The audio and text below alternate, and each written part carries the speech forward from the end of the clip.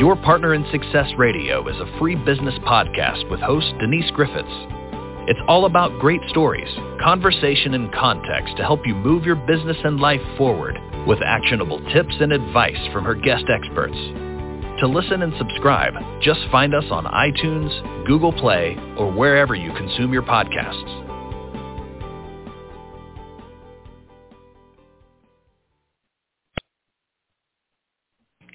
Welcome to Your Partner in Success Radio, where top performers share their secrets to help you achieve your personal and professional goals.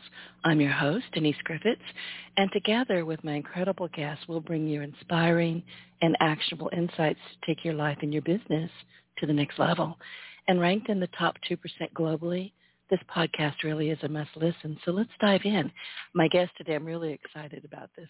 My guest today, Angie Witkowski, is a New York Times bestselling author, leadership coach, and keynote speaker.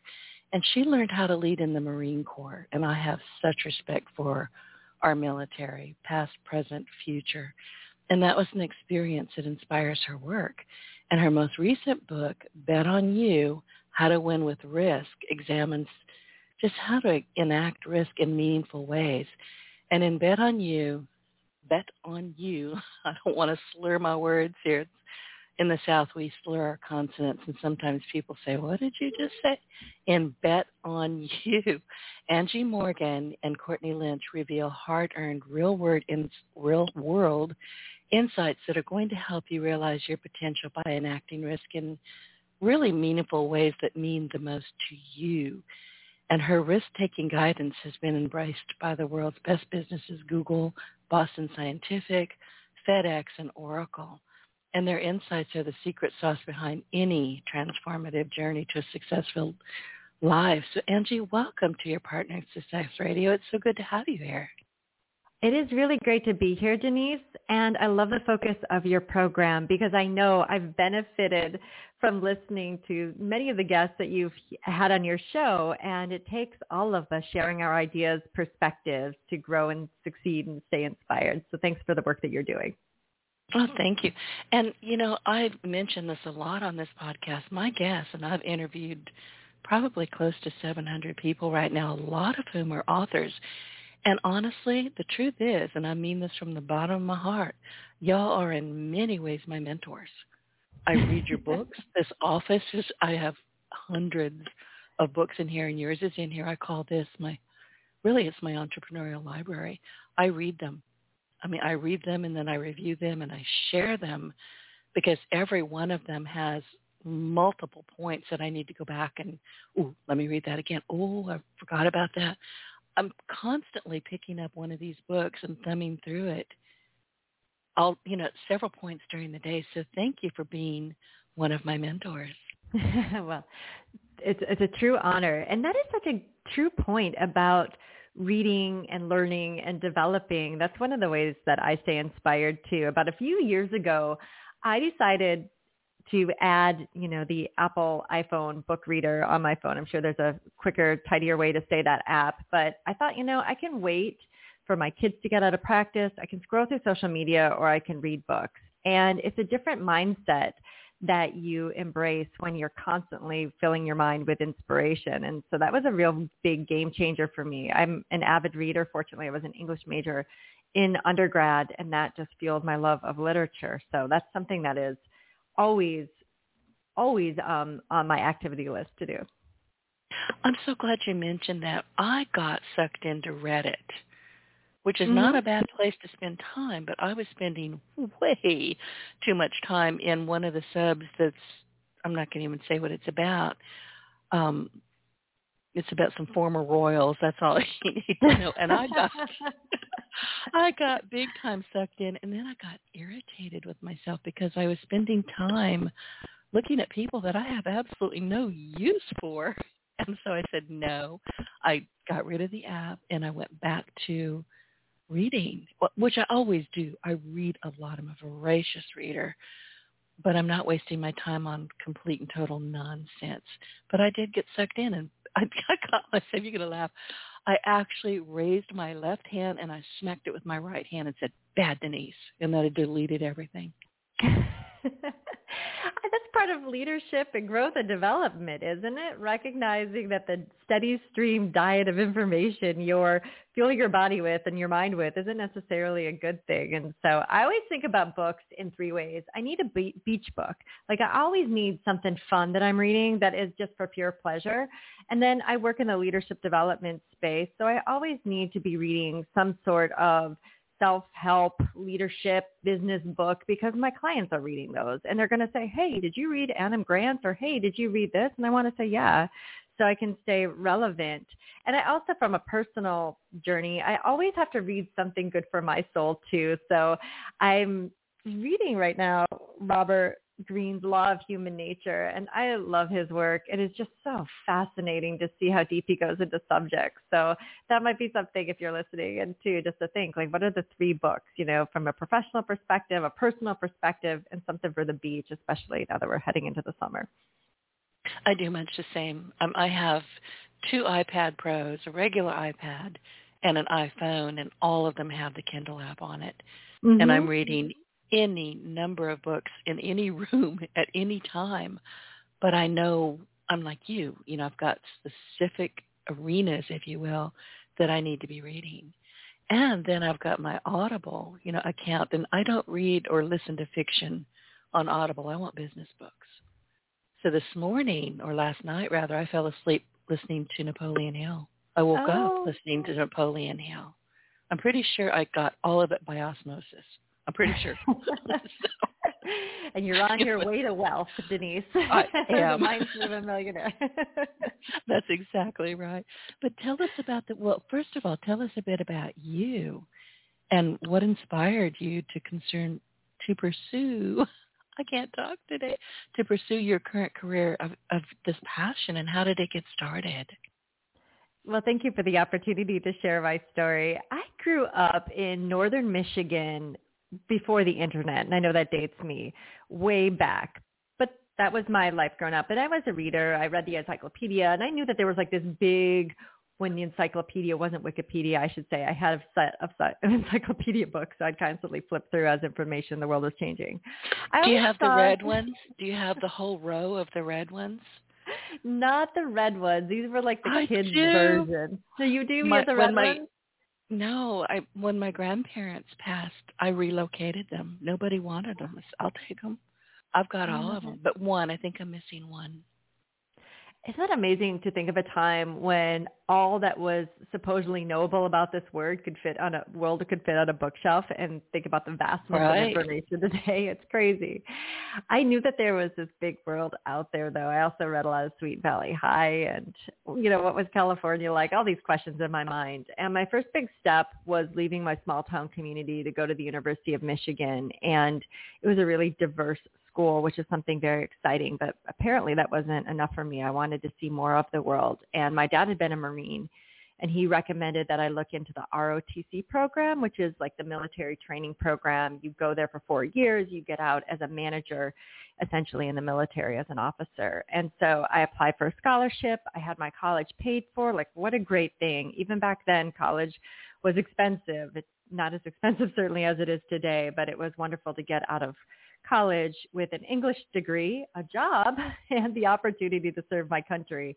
I spent 4 years in the Marine Corps and then decided to leave active duty. I transitioned and found myself working in Los Angeles in pharmaceutical sales. And I just found that career, though I was making great money and having these amazing experiences, like something was missing internally for me. And that was, I think, the service component that I really grew into as a result of my time in uniform. It didn't take long for a woman I served with. She was having her own, like, gosh, why am I not happy? I'm making good money, and this just something is missing.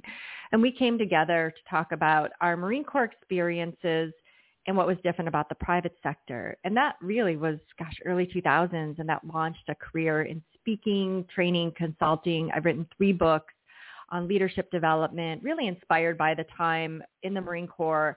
And now, today I spend a lot of time keynoting and working with executives in a coaching capacity, facilitating training programs, but I also love to write. And I just recently published Bet on You, How to Win with Risk, to help people think about how they can take this concept of risk and apply it to their lives in order to achieve meaningful success in however they define it, meaningful success.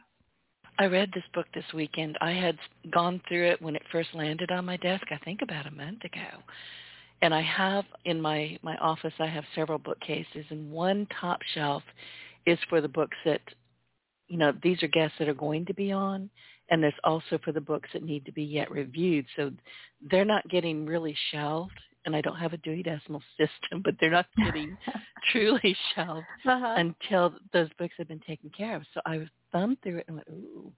So this weekend, gorgeous weather outside, so I took it outside and I sat at my bistro table with my dog for hours.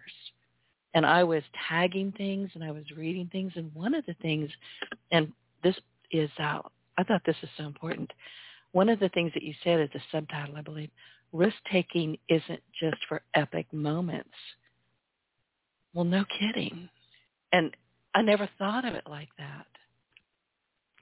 I'm so glad that you called that out, and I'm even more honored that you spent the time to go through the book. I think that's really unique of a podcast host to take such care and attention to guests. So thank you, Denise, for reviewing that.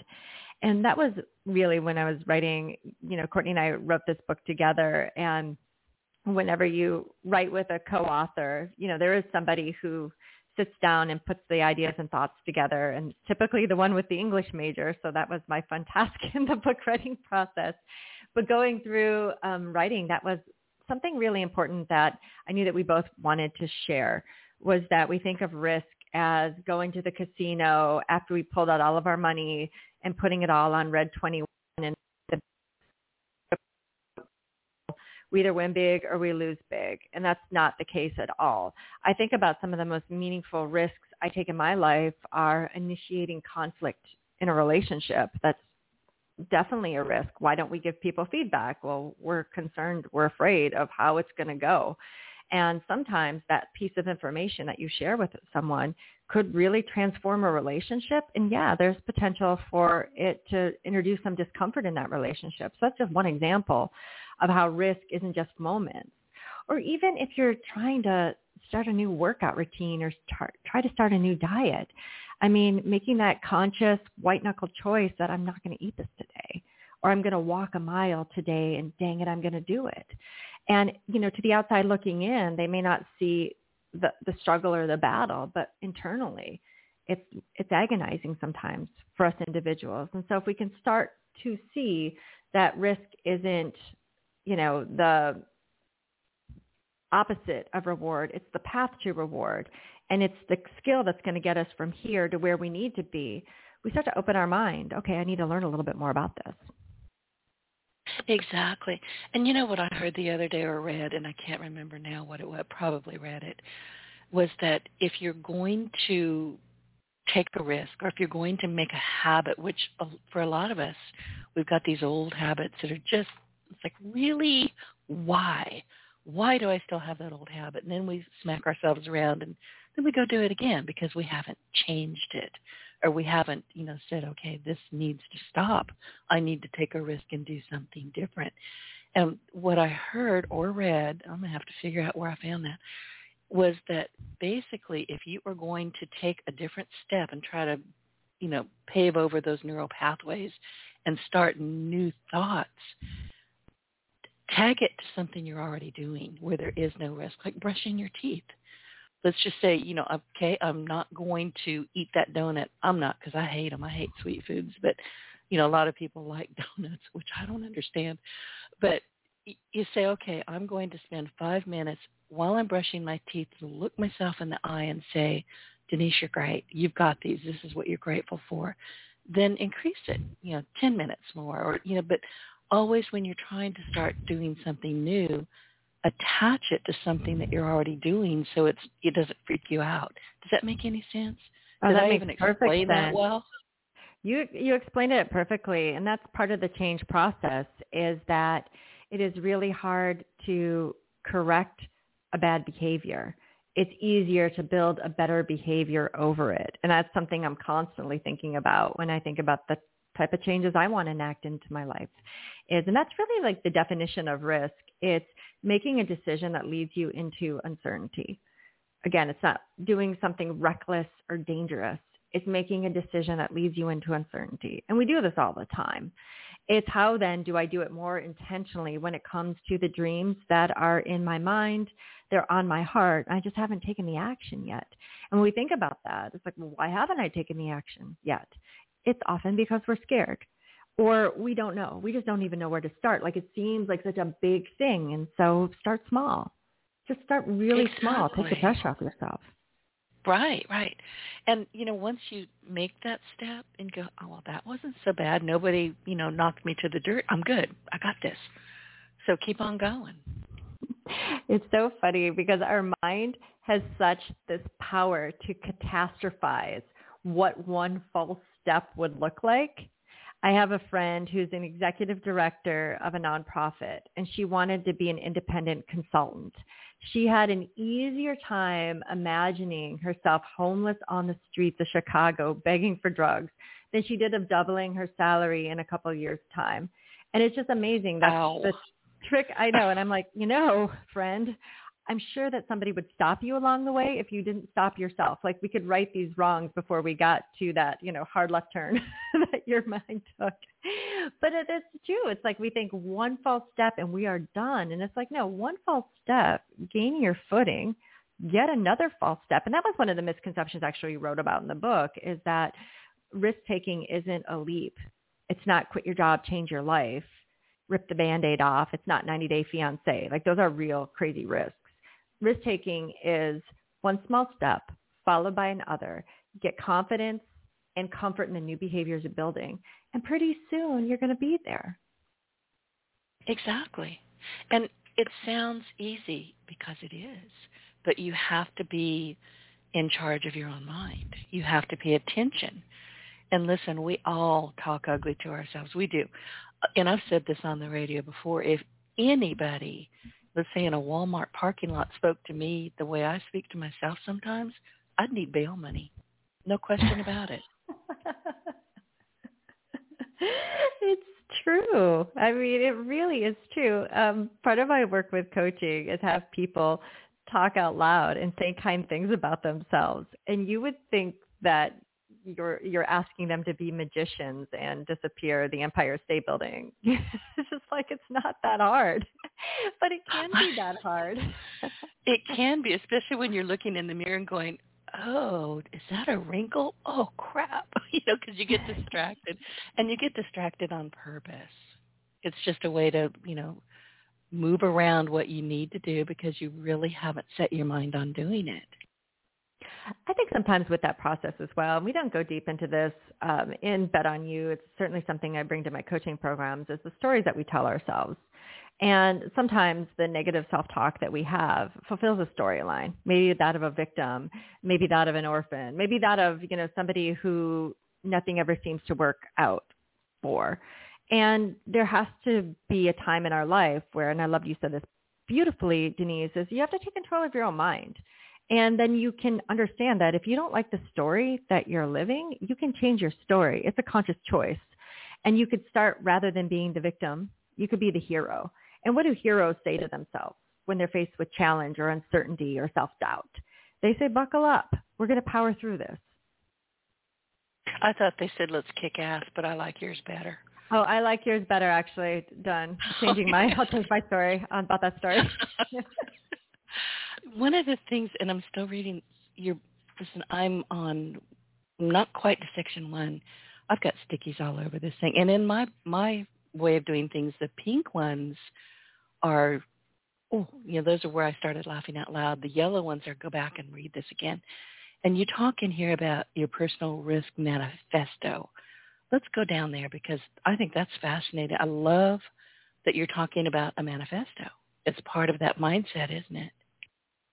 It really is. There's a free companion to the book because I believe reading is I love it, and it's one of the lowest forms of learning. Just because you read a book on decision making doesn't make you an expert decision maker. You actually have to put the practice into effect. So reading is great because it can inspire you and it can give you information, but information without action is, it's not going to take you very far. So we have this online companion called the Risk Manifesto that allows you to dream a little bit better and get more clarity around the type of risks that you want to invite into your life. Because I think that's also important. Risk-taking for risk-taking's sake, that's not necessarily responsible with those precious resources that you have, particularly being your time. So before you want to take a risk, clarify your dreams.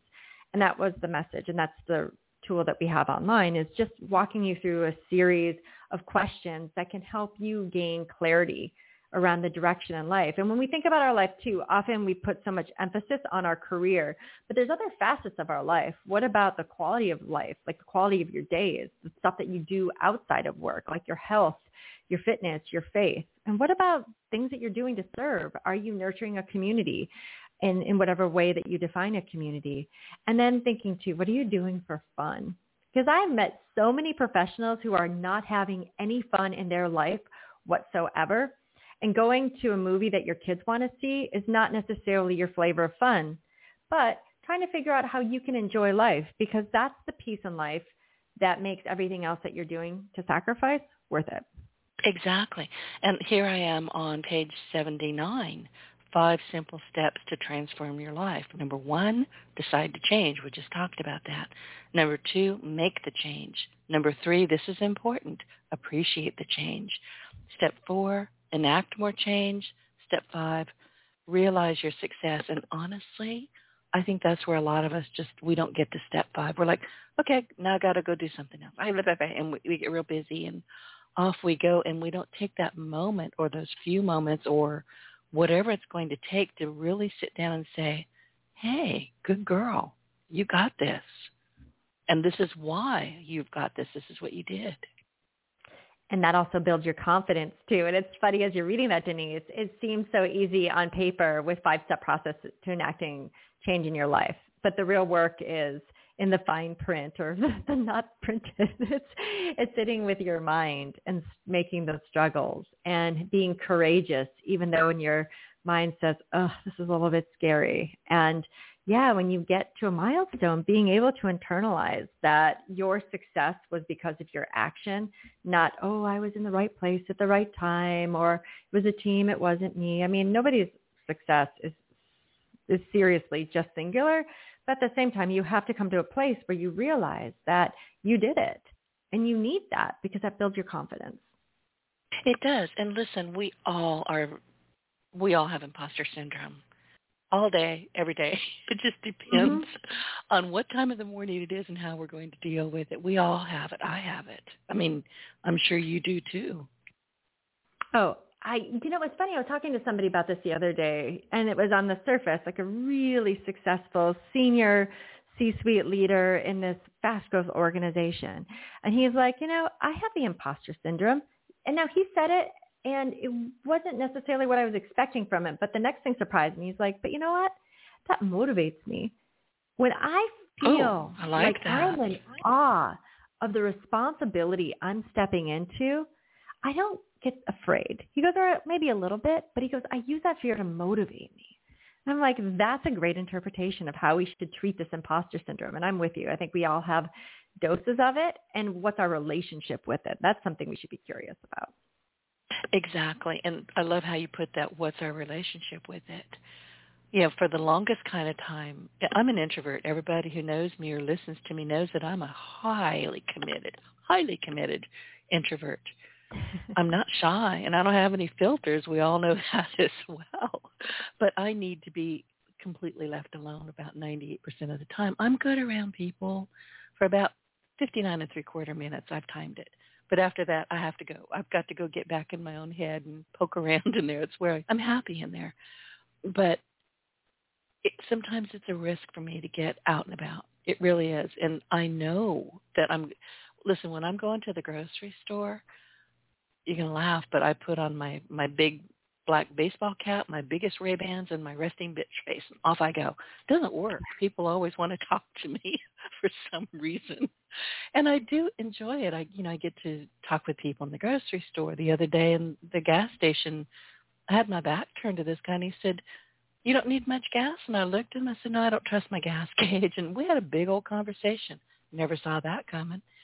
So, but when I leave my house, I act like it's going to be a risk, and I'm darned if I know why. I have to work on that.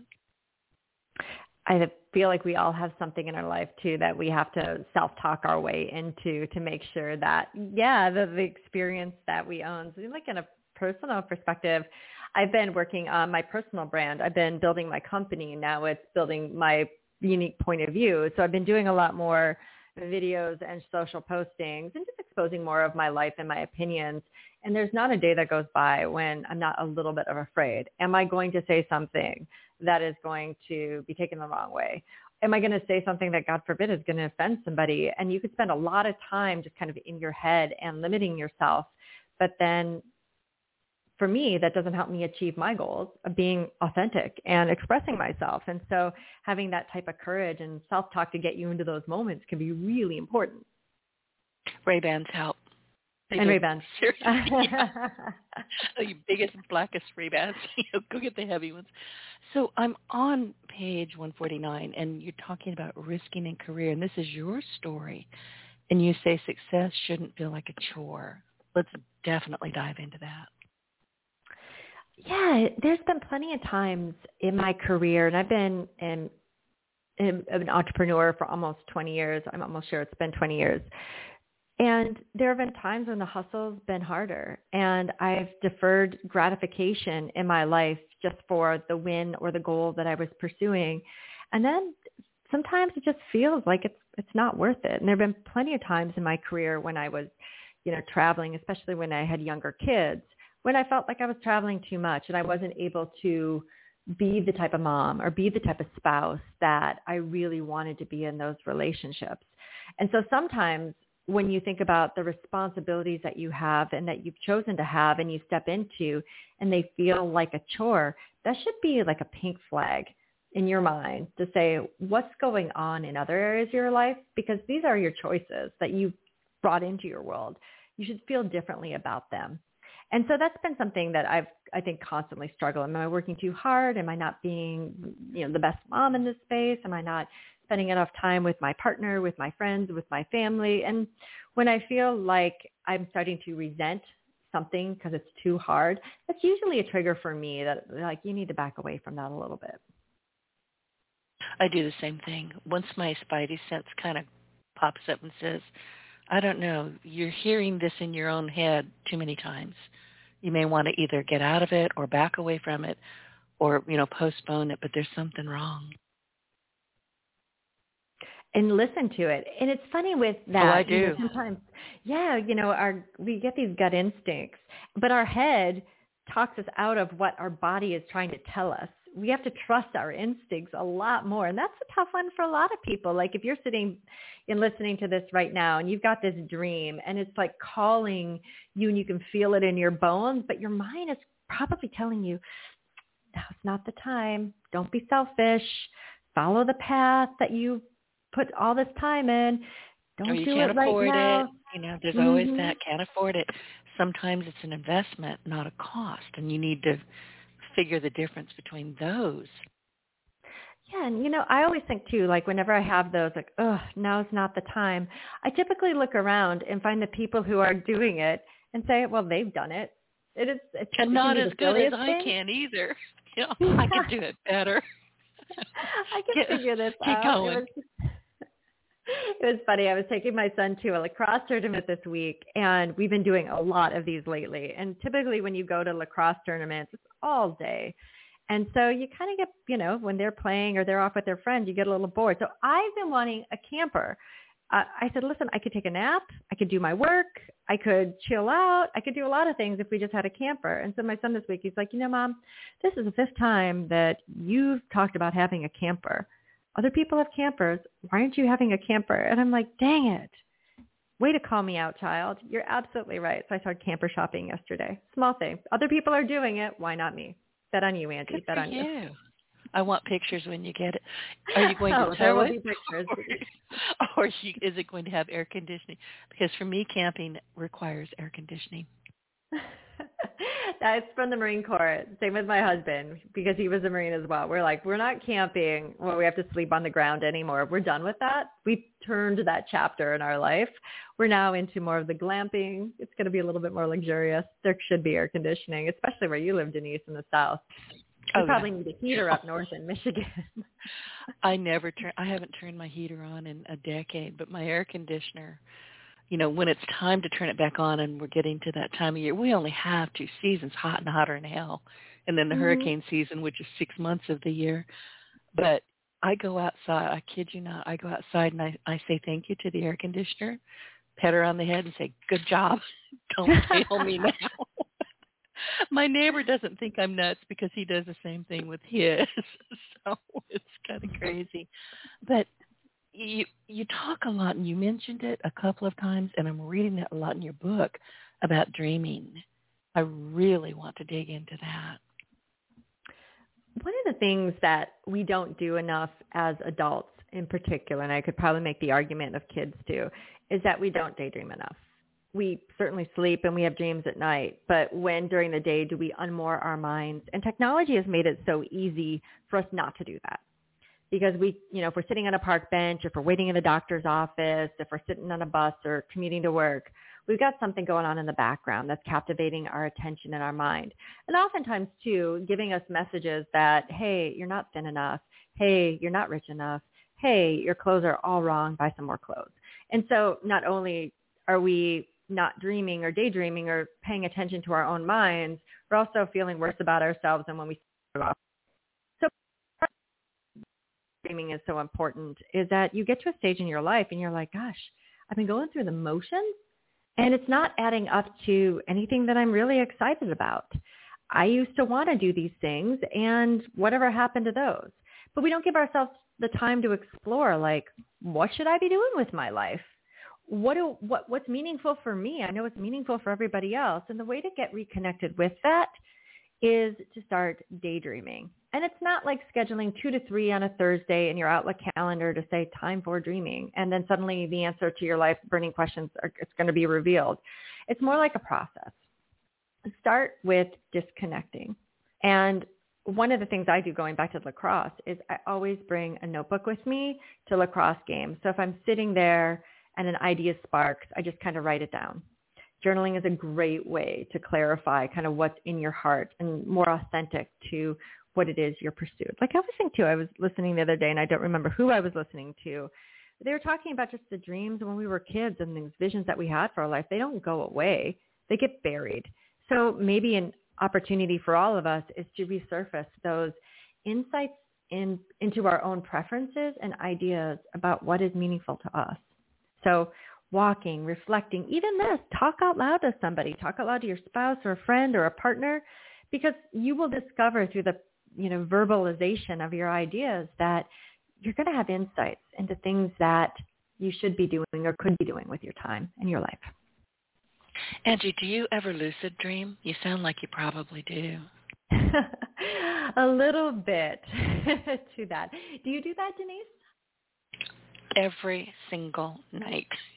I don't sleep a whole lot. I never have. I tend to catnap. If I sleep 8 hours in a row, put me in a hospital because there's something really wrong with me. I'm sick. But I will sleep 2 or 3 hours, 3 if I'm lucky. Then I may get up. I've been known to make a gumbo at 3 in the morning. And then I go back to sleep for maybe an hour, but I lucid dream. In fact, I had one, I think last week sometime, that was so annoying that I kept waking myself up to change a channel, and it wouldn't let me. So finally I just said, heck with you, and I went and cooked something. But, yeah, I lucid dream a lot, but I write them down. I have a dream journal because it's my subconscious telling me something I'm not probably hearing when I'm awake. I think so, too. That subconscious mind has a lot of information for us, and if we just slowed down a bit and paid attention to it, it could be really revealing on the small changes. Most people I connect with, very few, I should say, need to do a complete life overhaul, a complete life transformation.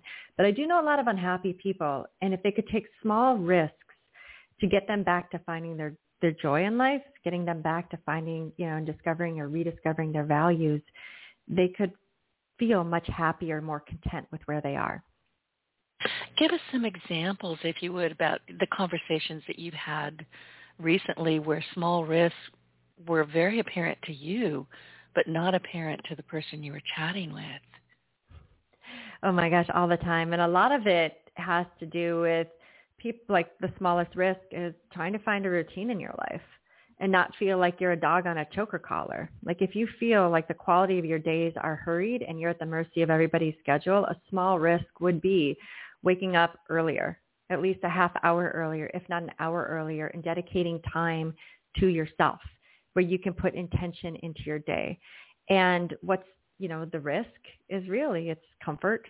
Who doesn't like to sleep in an hour more? But the gain is prioritizing your needs, your desires in your life and not feeling at the mercy of life circumstance. So that would be an example of a risk that I work on with a lot of my coaching clients, is just helping them restructure their time so they can find a healthy rhythm that supports their whole life, not just the priorities that other people tell them are really important to them. So that would be one small risk. I also, too, talk a lot of people who want to have secondary sources of income, whether it's a short-term rental or investing in a business. And these are people who have the means to do it. They just catastrophize failure. They're like, I can't do this. And I'm like, well, a lot of people are doing it. And they're succeeding really in these areas. And so helping them see examples of people living their dreams. And that's something I like to tell people, like right now, believe it or not, you are living somebody else's dream. So start there, really appreciating all that you've earned and all that you've accomplished. And then reflecting, how can my life be a little bit better? What have I always wanted to do? What gifts and skills do I have that are being underutilized? And through that reflection, you might discover that, hey, maybe I'm playing it a little too safe. Maybe there's some more risk I can invite into my life. I love that. And, one thing that we all kind of do, I think, and you're talking about getting up early, alone time is very important for even the most extroverted person. We need We need to have that alone time where we just sit and think or look at, I spend a lot of time outside and at my bistro table, because my backyard honestly looks like secret garden. It's just beautiful back there. Now, we're getting close to the time where I can't go out there anymore. If it gets too humid, I get cranky, very cranky. Mm-hmm. But anytime I can, I'm out there, and it's me and the dog. I'm breathing. I'm looking up at the pecan trees. I'm watching the clouds, and I'm clearing. And I might have just gotten up 10 minutes ago, but I'm clearing my thoughts. I'm clearing my brain. I'm breathing, and I'm expressing out loud, by the way, a lot of gratitude. It starts my day. There is plenty of research that promotes to exactly what you're talking about, but particularly that gratitude component to a life well lived. And that's part of my day too, is I end the day with a gratitude journal. And I've got some friends, family members who kind of laugh at me about my rituals.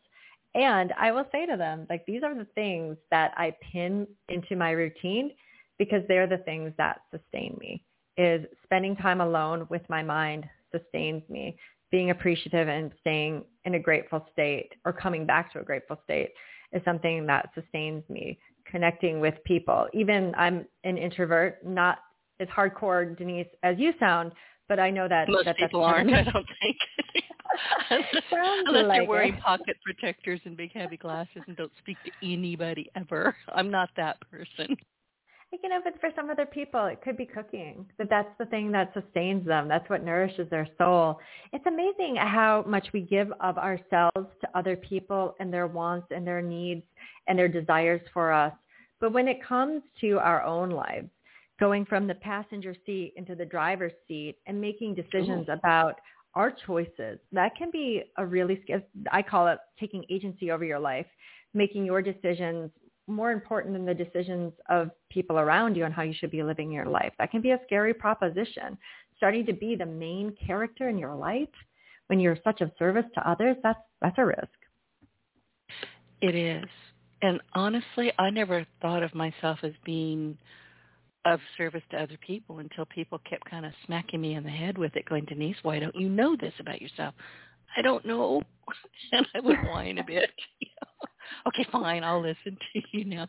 But here's the thing. I am an introvert and I live alone, but I still, and I will always live alone, by the way, I will always need that first thing in the morning and the last thing at night, time alone, so to speak. I'm not on the phone. I'm not on my computer. My iPads, everything's away from me. I am just going out into the cosmos, if you will, and seeing what's out there. What's going on?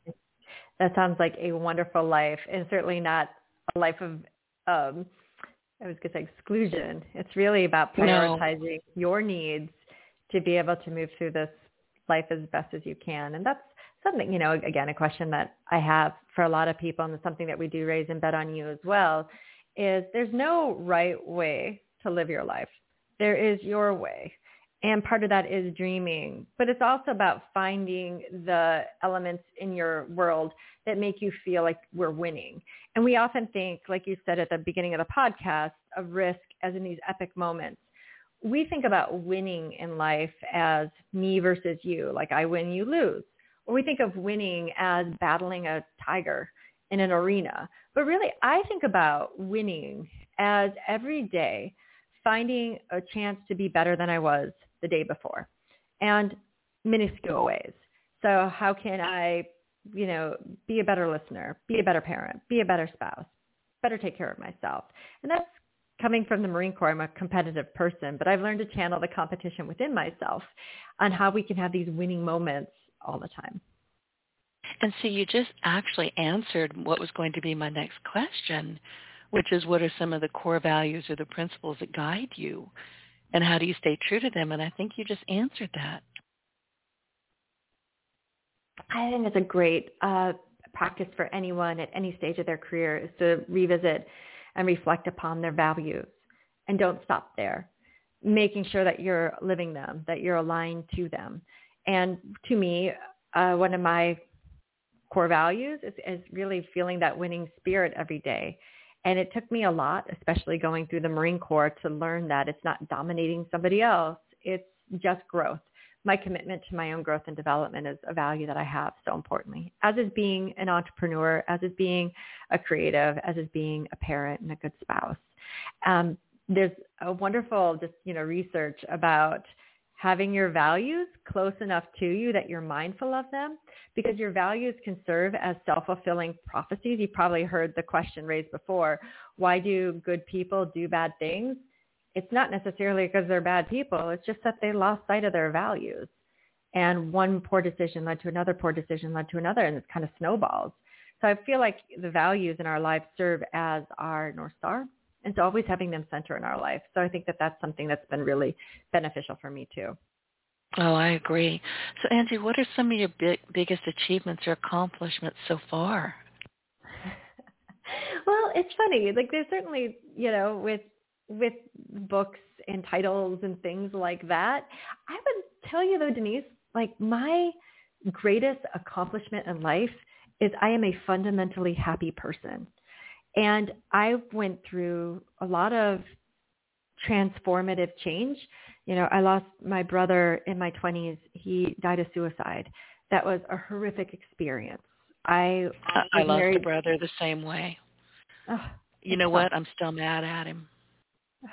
I understand. And finding forgiveness is the hardest thing to do in that journey. And I also, had a husband who I was married to while he was an active duty Marine. He deployed countless times. And, when you send your spouse over to war, you never really know what's going to come back. And we're no longer married. And that was something that was pretty devastating. I even write about it in Bet on You. So going through the process of divorce, I have found that through life that, happiness isn't served up to really anybody on a silver platter.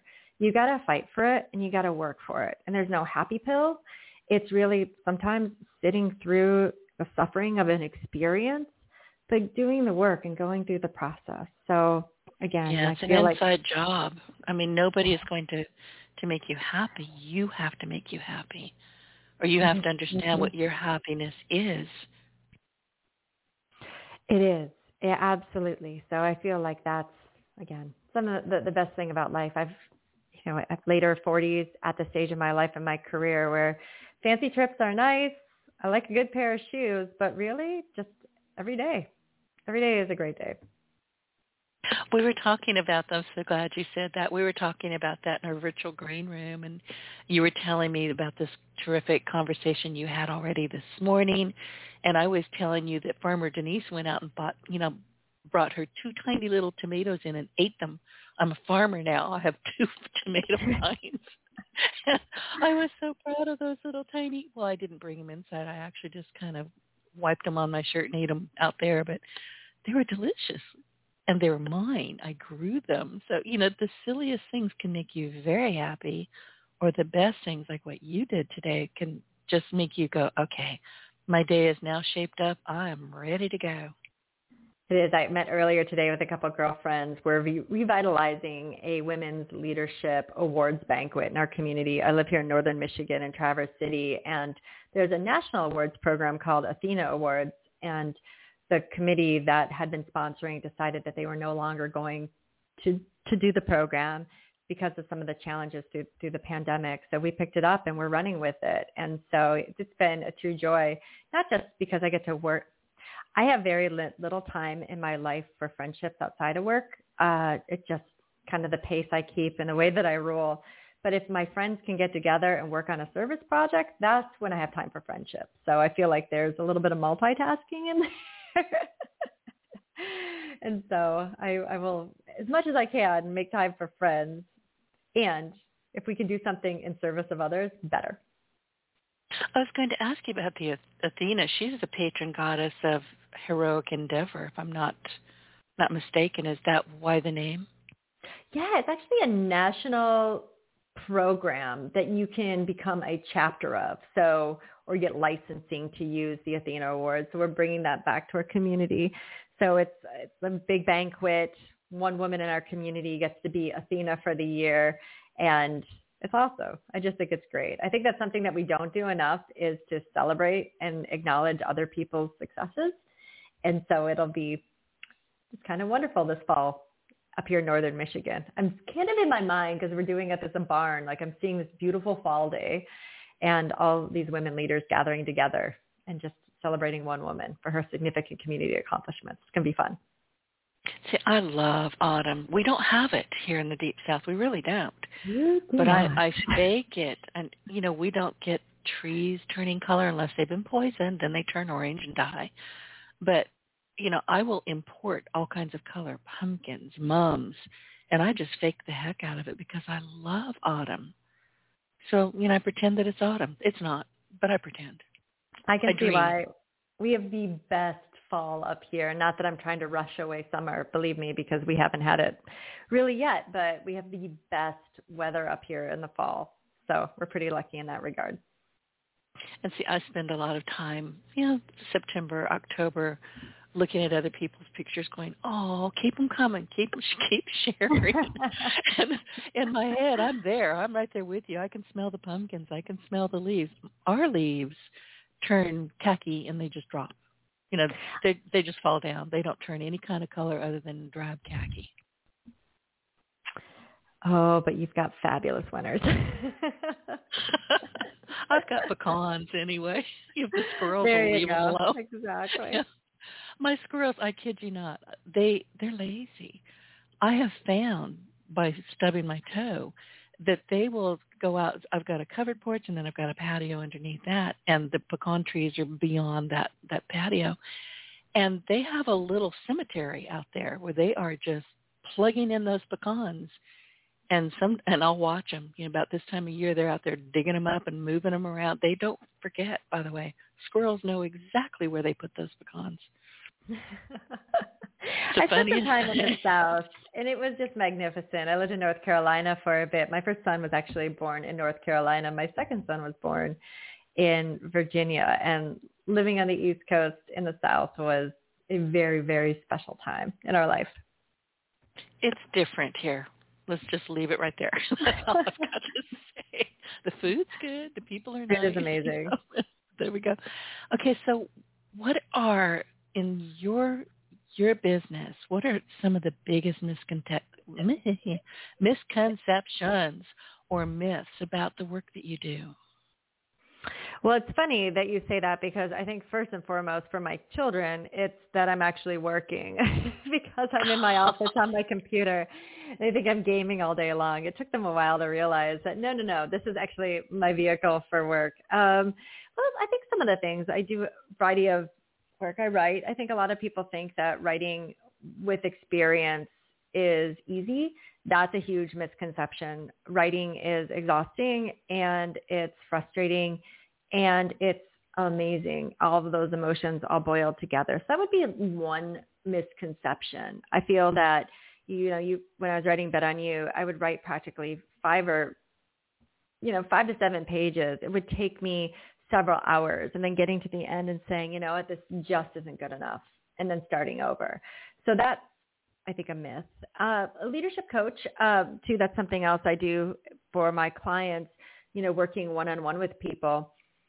I think the myth is that I give people advice how to live their life, but that's completely false. I think people have within themselves a clear they have an understanding of where they need to direct their life. As a coach, I just ask really great questions and encourage them to think out loud so the clarity can come to them. So I don't tell, my mom jokes. She's like, don't you get sick of telling people what to do? I'm like, I don't really tell people what to do. I ask really great questions and they can discover on their own what it is that they're meant to do. And I just feel the glamorous life of a keynote speaker isn't always so glamorous. I mean, it's, lugging your suitcase around, getting delayed and staying overnight somewhere because you missed your flight. But I get to meet with people who are most amazing. Oh, you're breaking up. How did that impact you during COVID? Were you, still speaking? Were you Zooming? What happened? So some of that, I spent a little bit more time consulting. So hopefully you can still hear me, Denise. I can hear you now. Oh, okay, great. And I spent that's when I actually spent time writing Bet on You. So though I wasn't traveling and speaking, I was still coaching and I had more time to write and in many ways had to reinvent the business. And then I reunited during COVID with my college boyfriend. So I had a romance. I had a COVID romance going on.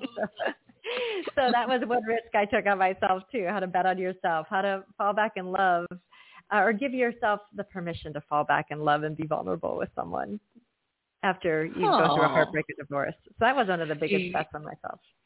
I bet. So what is going on with you now? Oh, I know. I got ahead of myself. So, Angie, what is the difference to you? Because we've been talking a lot about this on this podcast. What is the difference to you between coaching and mentoring? Consulting is a whole different thing. Yeah, I'm one of those people. I do a lot of consulting with my web clients and with people who are trying to start a podcast. Coaching to me is I'm doing a bit of it, like you, asking a lot of questions. But I am not entirely sure if I'm coaching or mentoring. I think I'm doing both. I think there's sometimes always a little I feel bit like of a both. marriage consultant. It's like, why'd you do that? Don't do that. I think one of the things I'm very clear with my clients is that when we work together, I am not a licensed therapist. We do not travel back in time to unravel daddy issues.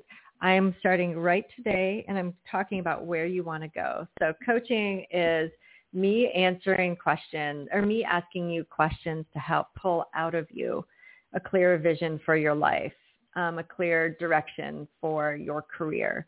And then me mentoring is, hey, Angie, I have this employee.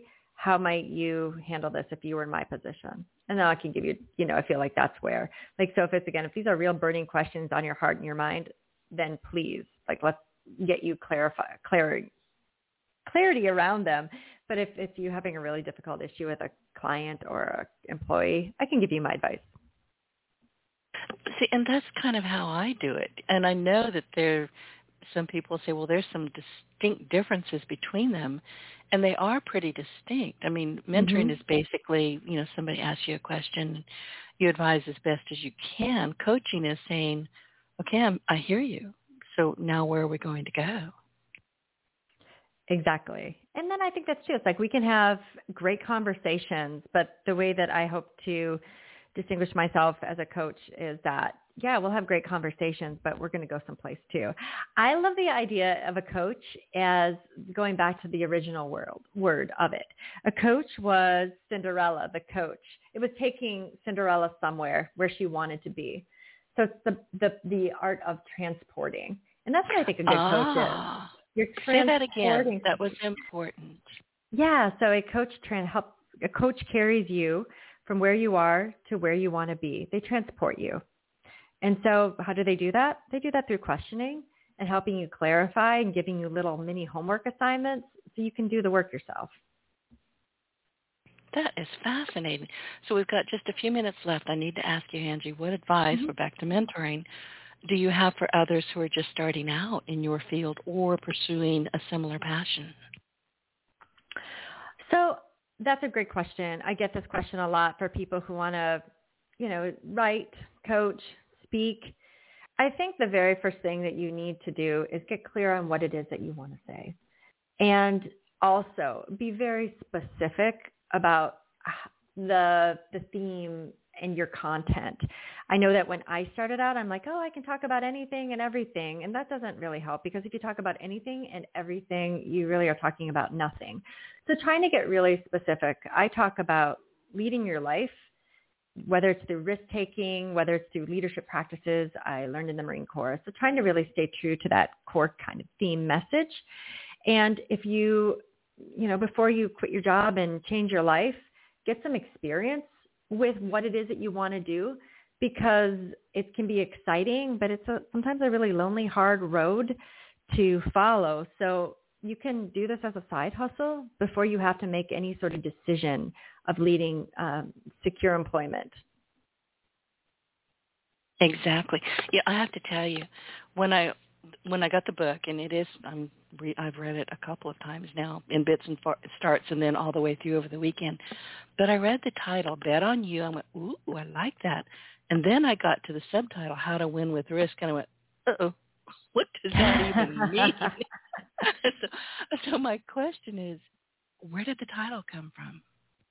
Well, we knew we wanted to write a book on how to take risks, because that's something that, coming from the Marine Corps, Courtney and I both felt that we did really well.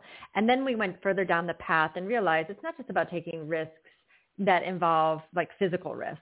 Sometimes it's entrepreneurial risks or, money risks or investments and things like that. So let's take this concept of risk and kind of blow it up and say, what type of risks are we talking about? And how do we make sure that people who get that strong aversion to it when they hear it start to warm up with it? Like, we think that we can live without risk, that if we just bury our head in the sand, that nothing is going to change and we can ignore, the risk. But we are surrounded by hidden risks in our life. Like getting in a car and driving to work is a risk that we take every single day. But more of us are afraid of getting eaten by a shark in the ocean than we are with driving a car. So trying to make sure that we're right-sizing risks and we're evaluating them in the right light, because our minds have, again, this amazing ability to catastrophize the downside of some of our choices. So trying to get people to be more aware of what risk-taking actually is, and that it doesn't have to be scary. As you were saying earlier, Denise, it's something small that we can start. It doesn't have to be epic. Thank you. I was laughing. I had to mute myself because I was laughing. When you started talking about, the things that we're afraid of, I instantly got this picture in my head of a toddler who has just come out of the bathtub, running across the living room completely naked with his hands over his eyes going, you can't see me naked because I can't see you, so you can't see me. I think a lot of us do that way too many times. Exactly. I think so too. And sometimes we just don't understand or aren't aware enough about how much risk we coexist with. So if we coexist with something, shouldn't we know a little bit about it? And how do we use the skill set to our advantage? So rather than being at the mercy of risk, that we can be more uncomfortable or be more comfortable in uncertainty, or be more comfortable with our discomfort, and using that as an opportunity to grow and not shrink from the experience. I love that. Listen, I sincerely appreciate your company today and the book, and spending time with you has been a distinct pleasure. It's really fun talking with you. would you mind sharing your online presence and your preferred means of contact for people who wish to learn more about you? And you had mentioned something where they can go get I can't remember what you said it was now. I should have written it down. The Risk Manifesto. Yep, that is all within the book. So if you want to stay engaged, you can go to my website. It's angiewitkowski.com.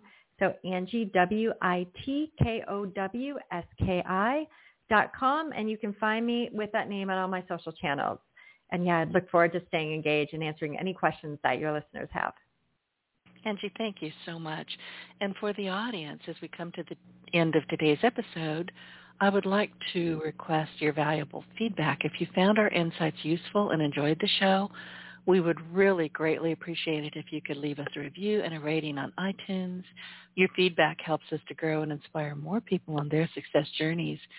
So be sure to hit that subscribe button, leave a review, and share your Partner in Success Radio with your friends and colleagues. And be sure to go look for Angie and get that book. It's a terrific book. So thank you for tuning in, and we look forward to catching you on the next one. Angie, again, thank you so much. Denise, it was a pleasure connecting with you. Thank you for the opportunity. Get your voice heard. If you would like to launch your own far-reaching podcast, contact Denise Griffiths at yourofficeontheweb.com and go to the podcast tab.